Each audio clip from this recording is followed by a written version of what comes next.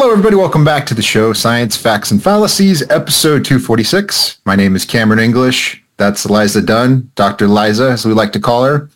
It's nice to see everyone. Hey, everybody. Liza, how's it going? How are you this wonderful weekend it is? It's great. I'm doing great. Yeah, running around, hanging out with family, getting ready for Christmas. Yeah. We're setting up decorations. It's the time of the season. Got to slow down and enjoy it, though, because it goes by so quick. There's so much to do. So yeah, everyone just take a chill pill and enjoy the season if you can. Exactly. It just seems like yesterday, we had Thanksgiving. I know. I'm ready for another day of indulgence in too many mashed potatoes. Me too. I never met a potato I didn't like. Yeah, that's the true blessing of the Christmas season. Mm-hmm. Okay, so let's jump into our stories today. We've got three as always. So first up, autism increase mystery solved. No, it's not vaccines, GMOs, glyphosate, or organic food. Next up, psychedelics could help veterans with PTSD, anxiety, and depression, breakthroughs and dropping of taboos, opening new treatment possibilities. And finally, can alcoholism be inherited? Intriguing stuff as always, but let's jump into this first story, Liza. This is a piece originally published in 2016. This is by Arvind Suresh. And I'm curious to get your thoughts on this to see how things have progressed, because the story is several years old now. I think it's still basically correct in that we've changed the definition of autism, and I guess more specifically, it's called autism spectrum disorder, and there's multiple conditions. Right. And ever since we've done that, and there's been, I guess, increased awareness and the broader diagnosis and improved access to healthcare and so forth. All of these things have sort of come together to expand the number of cases. And there's been this sort of ongoing debate, I guess you could say, between, I don't know, I guess you'd call it like mainstream medicine would say this is just expanded diagnosis. And then you have the Joe Mercolas of the world saying, well, it's glyphosate or it's chemicals. Right. I've heard, I don't know if Wi-Fi or cell phones or proximity to freeways or to telephone lines. Yeah. Could, any kind of weird correlation. And to be fair though, there has been a significant increase, and I wasn't aware actually of how big it is. So back in the 1970s, it was 1 out of every 2,000 children. So it was relatively rare. And then today, Suresh points out that it's 1 in 150 8-year-olds in one of the recent studies. So that's a significant increase. So I don't blame people for going, what's going on here? And I've even heard anecdotally people that work in this field say, if you talk to anyone who works with children with these conditions, there's just more of them now.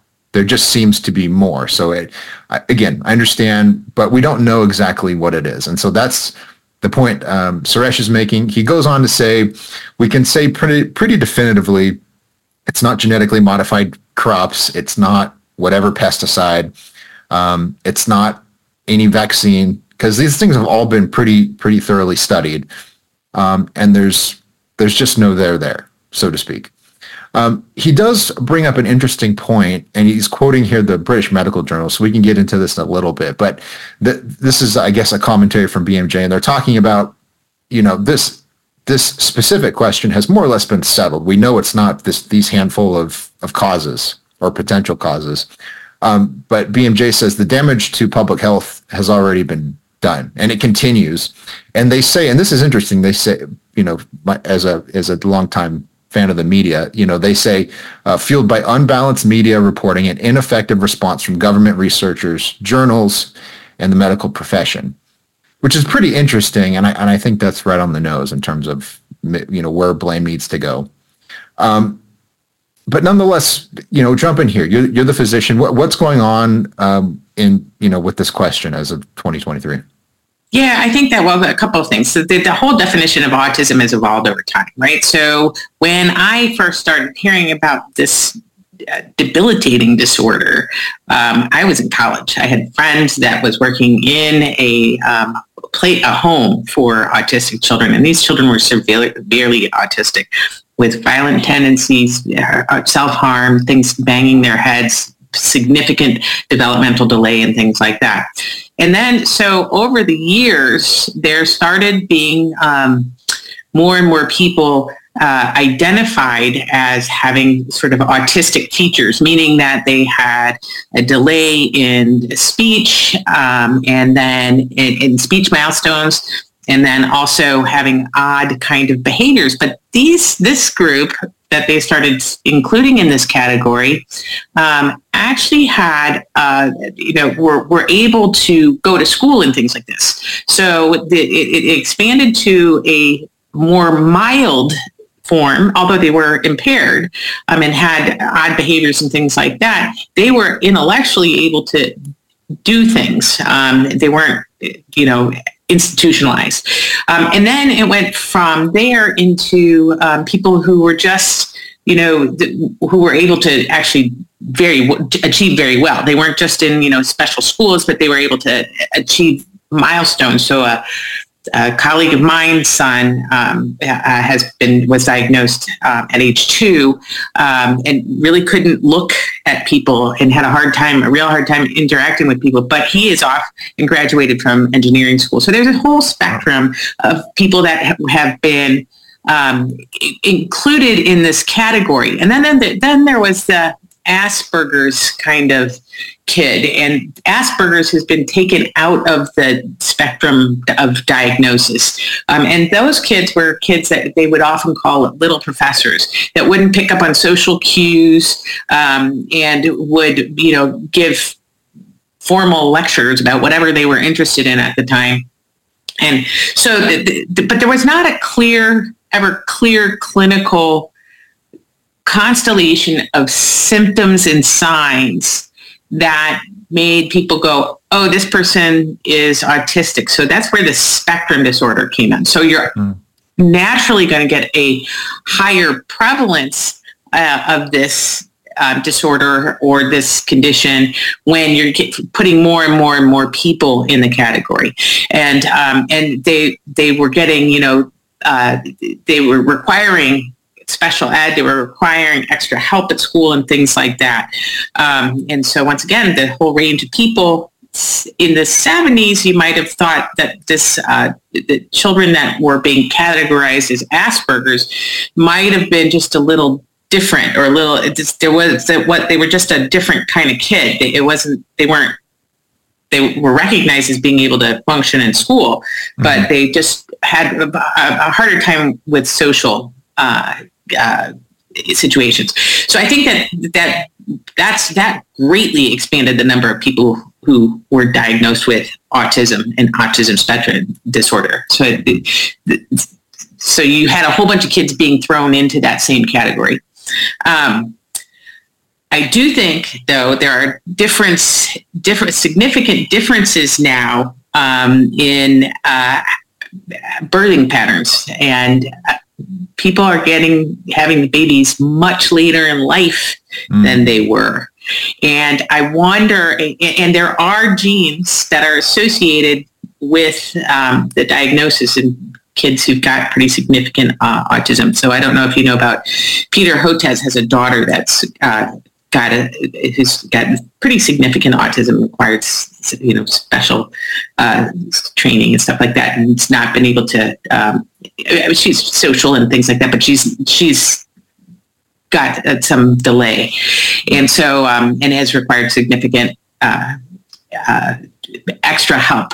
And so I think that they have found genetic associations that show that prior to birth, that there's already an ongoing process in the brain that contributes to it. And he's got a book that he's written about it called, because his daughter Rachel, I'm trying to remember the title of the book. I'll have to look it up. But I think it's an interesting perspective, because he's obviously very involved in the vaccine debate, and no, vaccines did not cause Rachel's autism. And so he's trying to help dispel that myth that was propagated by Andrew Wakefield in The Lancet. So there are a couple of things. People are having babies later, and that may contribute to it. Mm-hmm. There are some genetic features to it. It's a spectrum disorder, so a lot more people are getting diagnosed than before. Mm-hmm. And I don't think we have a real clear understanding of the nuances of all of it. But it is not It's not caused by vaccines. It's not caused by organic food. It's not caused by Jenny McCarthy. It's not caused by any of that stuff. And it gets and a lot of people, for different reasons, make claims like that. So they're people who are genuinely concerned about their kids, and kids start getting their vaccines at the same time that they start seeing these delays. So people make that association and get very worried about it. But there's no definitive evidence that that's the case. Yeah, I think people tend to overlook how simple this can be, because it's been so politicized is the wrong word, but it's been so inflammatory as a discussion for the last 20 years at this point. But I looked at one study. This is from 2019, I want to say. But one of the points they made is that in the 1980s, if you had children that would have been diagnosed with a developmental language disorder, a physician would look at them today and go, "Oh, that child is autistic or is on the spectrum."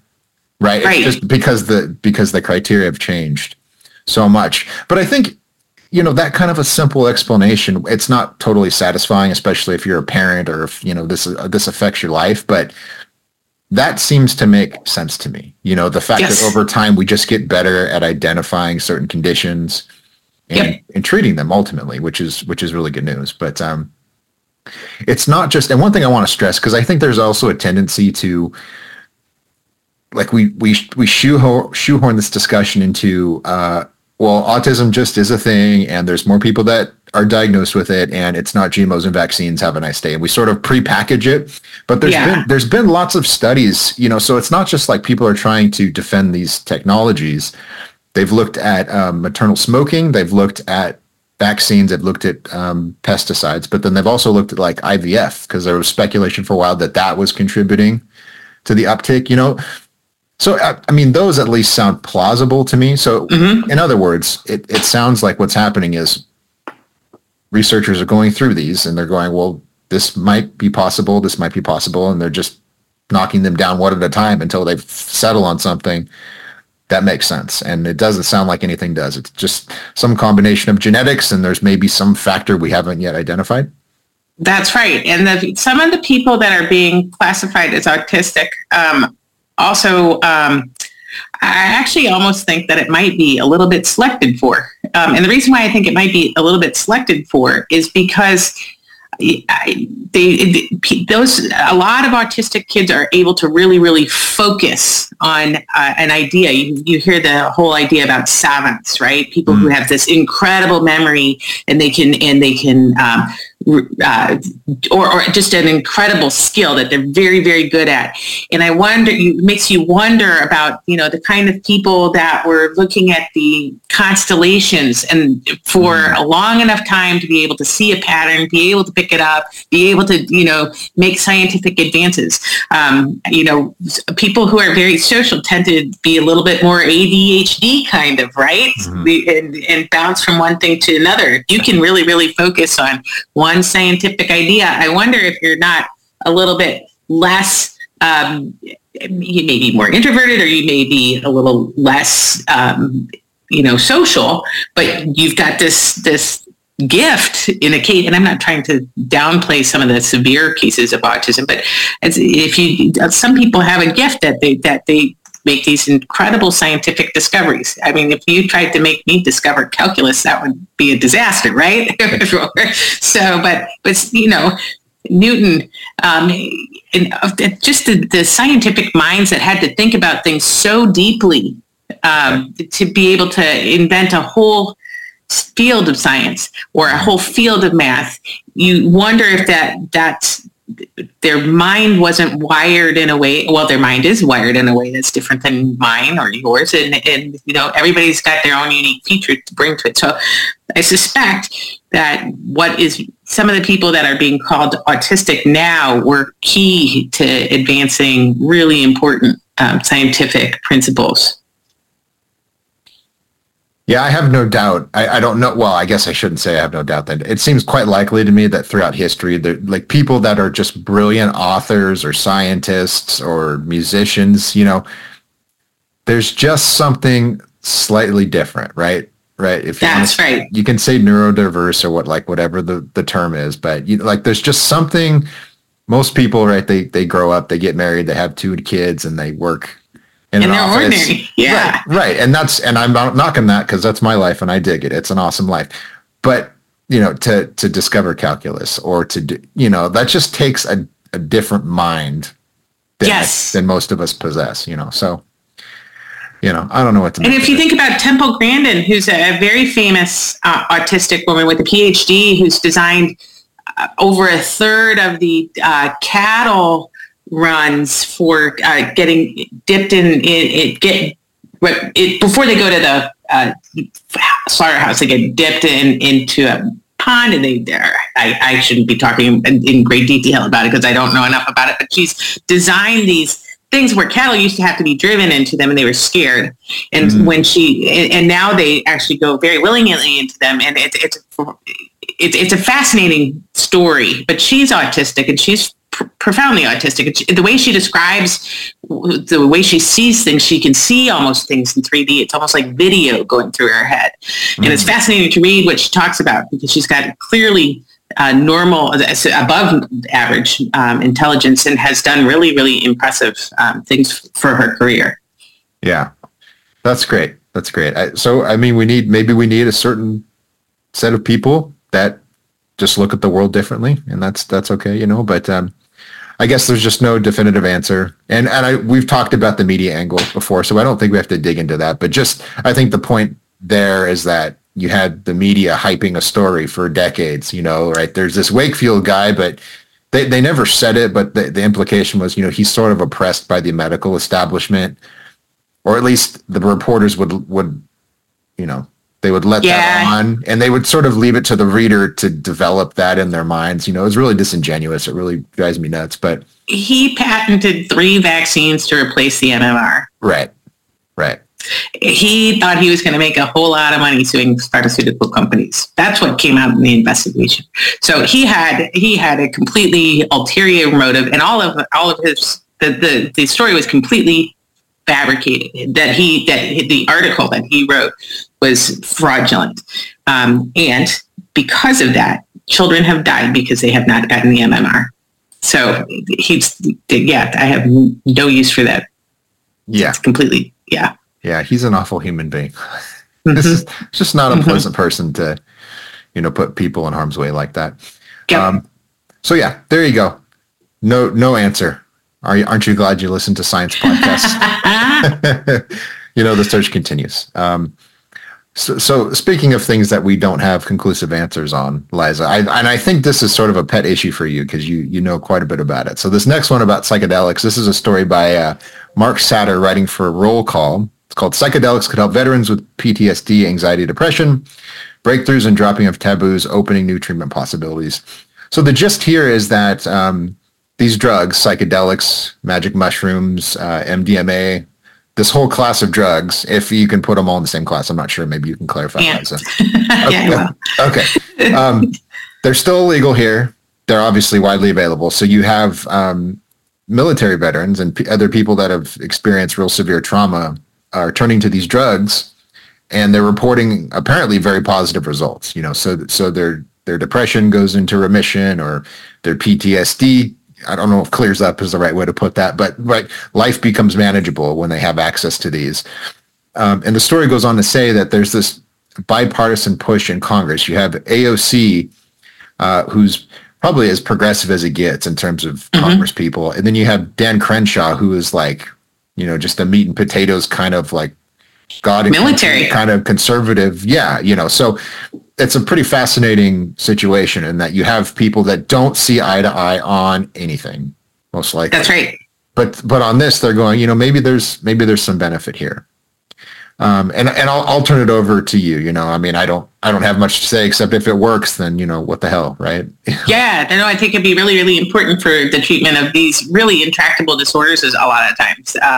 So MDMA, ecstasy, Molly, is it actually has a really long name. It's 3,4-methylene dioxymethamphetamine, and it had a little bit of a heyday in the late 70s and early 80s when psychiatrists started using it for depression.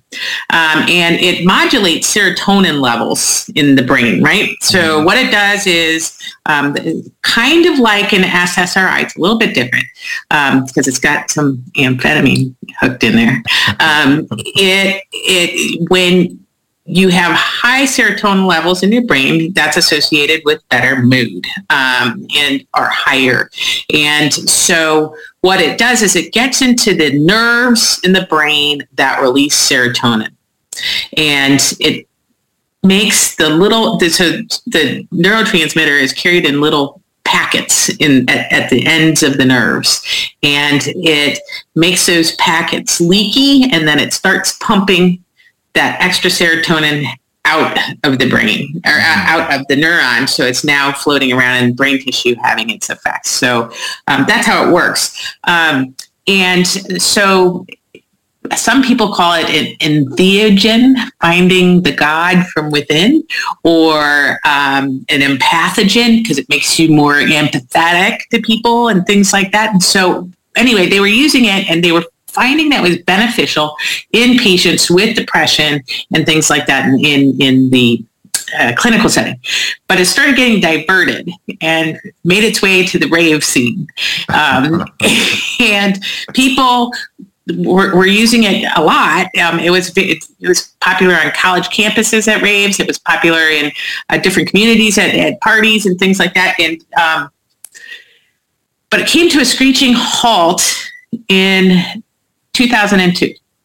And the reason why is it was an article that was published in Science that had come out of Johns Hopkins had discovered in monkeys, if you had given them one tablet of ecstasy, I guess how did it go? They had given a tablet of, I guess monkeys had gotten a total of 4 to 8 tablets over a certain time period. And they sacrificed half the monkeys and looked at their brains. And lo and behold, there was massive neurodegeneration of the serotonergic and dopaminergic cells in the brain. And so there was this panicked report that went out saying one pill can do this because they were very small doses. One pill can really cause massive neurodegeneration. And they sacrificed another set of monkeys several years later, and it's still persisted, and they were very concerned about this. So mass panic, lots of ecstasy had been scheduled before, but but now there was public panic over it. The psychiatrists that had used it in the clinical setting said, whoa, wait a minute. If you have massive neurodegeneration in your brain because of this exposure, you should have some phenotype, some physical characteristic that demonstrates that. You should have muscle wasting. You should have abnormal behavior. And we've given this medication to multiple patients, and they don't fall apart. If you get Alzheimer's, you forget stuff. If you got holes in your brain, you're not gonna function normally, right? And they said this doesn't make any clinical sense. So the researchers went back and they looked at the actual drug that they had given the monkeys and had to retract the paper because it was methamphetamine, not MDMA. And that actually makes sense. If you think about it, crosses the blood-brain barrier, very better than amphetamine. And if you think about chronic methamphetamine users, they have jaw clenching, they get wasting of their muscles, they get tweaking. Have you heard that term where they have psychomotor confused agitation? They if you a couple years ago, a guy who took, what are the court guys that take mug shots, put up a thing on a website called Faces of Meth, and you saw how people's features completely changed over a 2-year period from the multiple times that they got arrested. It's a really interesting thing to look at. So there are actual neurologic features that you can see with chronic meth use. And it's fascinating that that's what the confusion was. So that's MDMA. So how did that happen? I'm just like any researcher, I hope if you get money to study this, you can tell the difference between MDMA and methamphetamine, right? Because well, yeah, you should. But if you've got, solution in a bottle and says methamphetamine and then MDMA, and MDMA has methamphetamine maybe at the end of it, right? This is maybe, a lab tech mixed them up. Maybe, who knows? But they used the wrong compound. And so, but it should tell you that maybe meth itself is actually way worse, right? Right. So back to this is that if it's really helping people with refractory depression, I think it's worth looking at. I think it's worth looking at because refractory depression or PTSD is debilitating, and I think that maybe now there are some side effects. You got to be careful. If you're buying it at a rave, you don't know what you're getting, and there's some very toxic analogs that are on the market that cause people to seize and have heat stroke, essentially, like paramethoxyamphetamine is often sold as, or PMA is often sold as MDMA or ecstasy. So you don't know what you're picking up from strangers when you're buying stuff like that. I see. So those stories of people overheating at raves, that's probably what happens is they get a bad drug. Yes. Okay. Yep, and MDMA though can make you have seizures also because people are drinking lots of water, right, at these raves, and they are not replacing salt. And then if you've got, it can cause a serotonin-like effect, so you can get too much. You can dilute your blood too much, and you wind up getting seizures because of water intoxication. Really? Yeah. So Wow. So people are more prone to that, and there are a whole variety of things. You can get serotonin syndrome if you mix it with other things that cause high levels of serotonin. That you can die from that. But if you're using it in a way, if you're using it in a dose that might have a therapeutic effect, I mean, we put kids on amphetamine all the time for ADHD, right? So, and if you have too much amphetamine, you can get sick too. So, once again, the dose is a poison, and PTSD is debilitating. And so, I think that there's enough anecdotal evidence to suggest that it's worth looking at. And that's that. Now, for the other stuff, like LSD, and I think we talked about this, maybe magic mushrooms. Have we talked about this in a previous podcast? Yeah, with Albert Hoffman discovering LSD. And people going down to, what they mentioned in this article was people going down to South America because LSD is still Schedule 1, so they couldn't get that, or they have a hard time getting magic mushrooms. Tryptamines they're tryptamines, and they look like serotonin. And once again, serotonin is your happy neurotransmitter. And so when people take these, they have an elevation of mood, just like serotonin. Selective serotonin reuptake inhibitors. These are agonists, so you get more serotonin floating around in the brain, and people tend to have better mood. Ayahuasca, which is what's mentioned in this article, is found in South America, and it's used in shamanistic rituals a lot. And it's for the indigenous people who are using it in a way to sort of communicate with the other world, or beyond their own imaginations, right?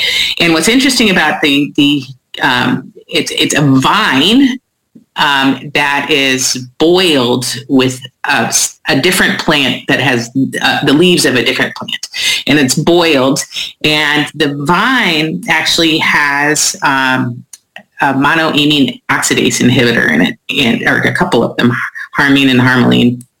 And MAOIs actually are old antidepressants that we used to use. And they're one of the very first antidepressants that they used, that people were used. And so they prevent the breakdown of neurotransmitters. And so you get more serotonin floating around, you're in better mood. They also, the leaves have the more psychedelic effect. So a psychedelic is different than like ecstasy, because a psychedelic you hallucinate with. Ecstasy, you have like maybe an otherworldly experience, but you're not actually hallucinating.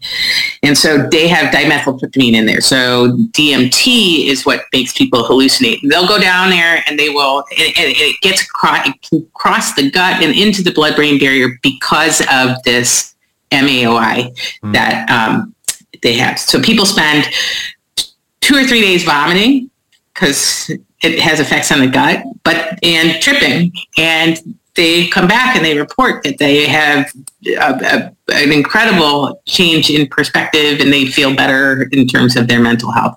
And sometimes it just takes one time to do this, and they really turn around their depression. So it's kind of fascinating. But once again, you have to be very careful about, mixing other drugs. You don't want to get serotonin syndrome. You don't want to get, which is like heat stroke. And so you don't necessarily want somebody who's got a psychotic disorder having this either. So these haven't been tested extensively. I think there need to be very rigorous tests, and the horse may be getting out of the barn before we have definitive information. My caution on this is I think that we've gotten very lax about the side effects of different drugs. And it's caused harm. I think that we've seen that with the opioid crisis, which is now fentanyl, largely.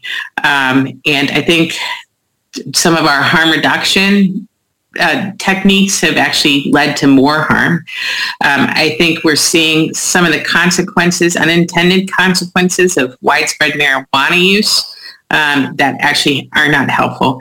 And I think romanticizing this, we should be cautious about. Yeah. It seems that probably one of the best ways to sort of mitigate that would just be, I don't know, does Congress have to deschedule it or tell the DEA to deschedule it or whatever? Yeah, they'll have to go through. I don't know what Congress's role is in it. I think that Congress, obviously with Dan Crenshaw and AOC, the Congress actually passed an act about ecstasy, I want to say in 1986, making it a Schedule 1, so you couldn't use it, right? But if you could get it to a Schedule 3 or Schedule 2, that means you can prescribe it, but you have, depending on the schedule, you have different circumstances under which you can prescribe it. Schedule 1, you can't prescribe. There's no medical use for it, so you'd have to bump it down to a different level. Yeah. But if you want a giant bottle of vodka, that's just down at CVS. That's exactly right. So go knock yourself out. Yeah, I don't know. That's always the Achilles heel, because I'm definitely sympathetic to some of the arguments against harm reduction, which I think is a misnomer if there ever was one, right? Yes. By harm reduction, you mean, needles all over your kid's playground and drug dealers hanging out, then harm reduction. Right. And that's the problem. I think that we've normalized that kind of stuff, and I think that causes problems. That causes problems. Yeah, I'm just spitballing, but I think maybe that, like, the sort of drug warrior mentality really unleashed that side of drug advocacy. Like, people just went full bore. They're like, not only are drugs not bad, they're good. And people, like, it's sort of like, I don't know. It seems like it created this whole counter culture. Yes, exactly. And I think that we've got to have a balance. You got to have to understand, when you understand something biochemically and pharmaceutically. I think that there may be some benefit to exploring this, and we do this with all sorts of drugs, right? Not just therapeutic drugs, not just illegal drugs, but yeah. And it's not like they're non-existent now. I was at my buddy's house earlier today, and he was showing me a YouTube video there's apparently there's artists now, like musicians or singers or whatever, but their thing is like, I do these drugs and then I film music videos of myself, prancing through a forest. It's like, so the people that want these get them, so maybe the sensible thing is, let's get smart people to study them and figure out, right, how to dose them and all that. So, yeah.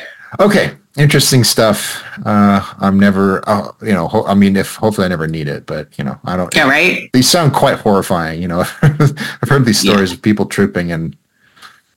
Yes. Yeah, unpleasant. Anyways, whatever.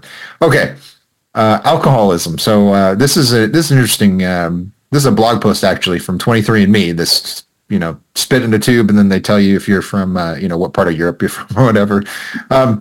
But they're talking. This study was originally published in 2018, and this is the blog post, and they've updated it to sort of make sure it's current in terms of what they understand about it, I think. But this was researchers from University of California, San Diego School of Medicine, and they've identified some genetic variants that seem to correlate with alcoholism.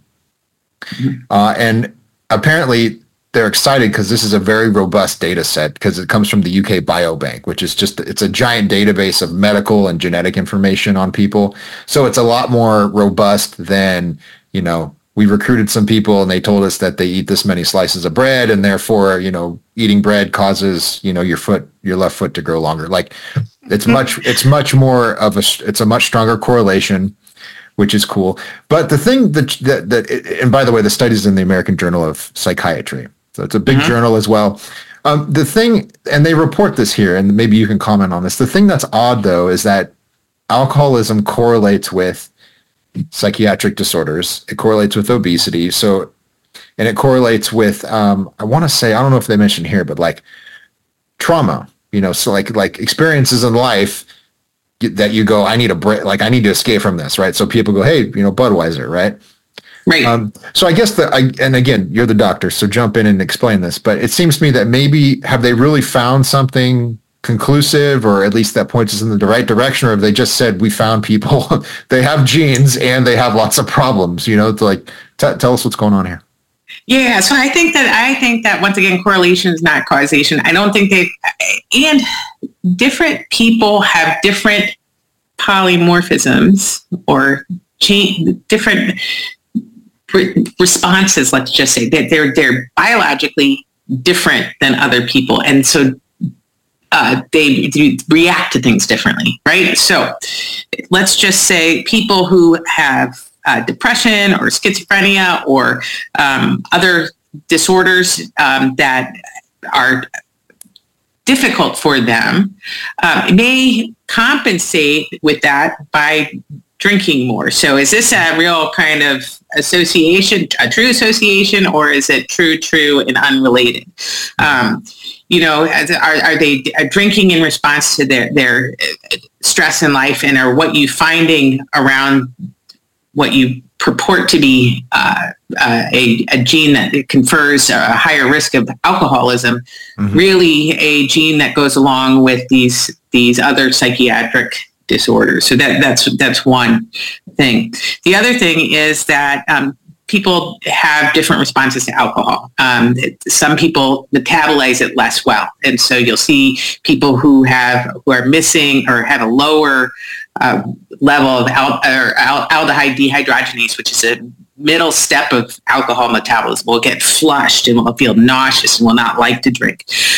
You see that Northern Europeans and Caucasians actually are much more prone to getting full-blown DTs when they're withdrawing from alcohol. So they'll have delirium tremens where they get the shakes and they can hallucinate, and they can actually wind up dying from alcohol withdrawal.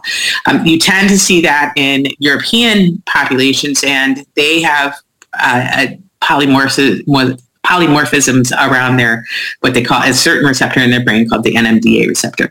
And so and interestingly enough, that receptor is associated maybe with some schizophrenia as well. So it's hard to say from what I am seeing that there is that there is a causal relationship between this set of these genes that they've identified. But I do think that there are inheritance patterns of alcoholism, but I think they're going to be vague. I think they're going to be vague like autism is. I think you're not going to, until we get much more granular detail, which AI might be able to do, but until we get much granular detail, I think it's hard to say this is a cause. Yeah. Yeah. And maybe you addressed this and I just missed it, but so if you suck or if you're worse at metabolizing alcohol, you're more prone to abuse? No, you're less prone. Okay. You're less prone because you get a disulfiram effect. Disulfiram, alcoholics who take disulfiram can't break it down very well, and so they get an intermediate metabolite, acetaldehyde, and acetaldehyde, which we talked about a little bit with a couple weeks ago. But if you can't break that down, you get nausea, you get flush, you feel really lousy, you get dizzy. And then, so in Asian populations, you tend to see that a little bit more. So that's obviously inherited. In European populations, you see more of the alcohol withdrawal, which you don't necessarily see in other populations. And so that's probably genetic too.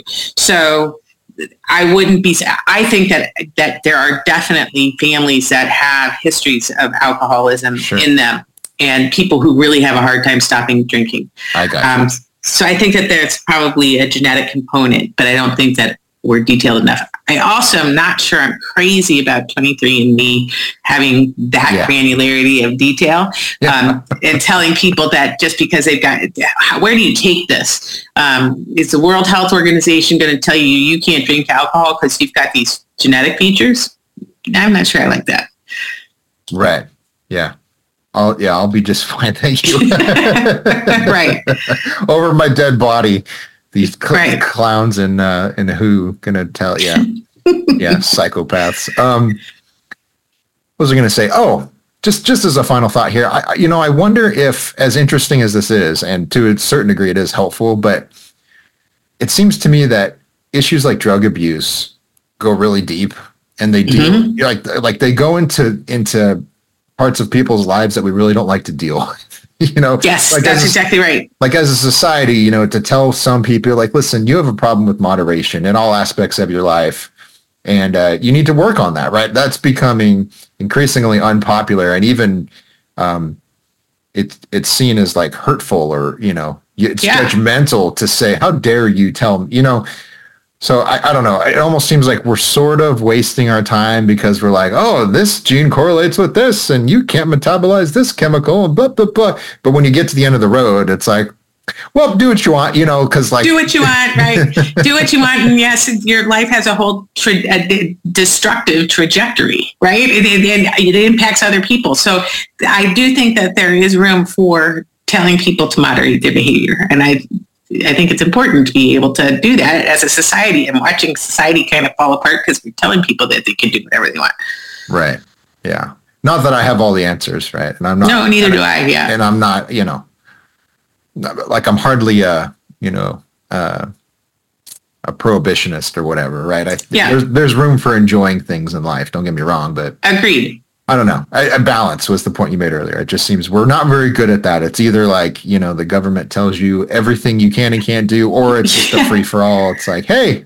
Or pain patients can't get opioids, and let's decriminalize heroin in Oregon, right? Yeah.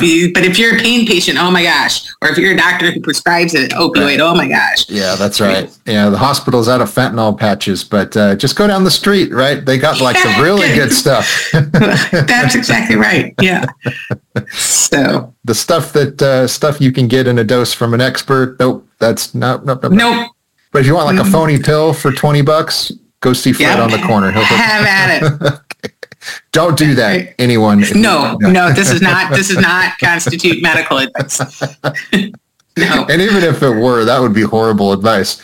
That's horrible advice. Don't take any drugs based on anything you see on the internet, okay? That's just good life advice. All right. We're done. We'll leave it there. Thank you all for joining us as always. Follow us on Twitter, X. I feel like it's just going to become Twitter X now. It's like, because no one wants to call Twix. There you go. No one wants to call it X. I don't. It just sounds kind of stupid. No, it should be Twix. Yeah, Twix, Twitter, X, whatever. That social media platform, we're on there. We have a good time. Come follow us. It's at Dr. Liza MD, at CamJ English. Genetic Literacy Project is at Genetic Literacy. Follow them, read their content because they put this whole thing on for us. Thank you so much. And with that, we will see you next week. Bye.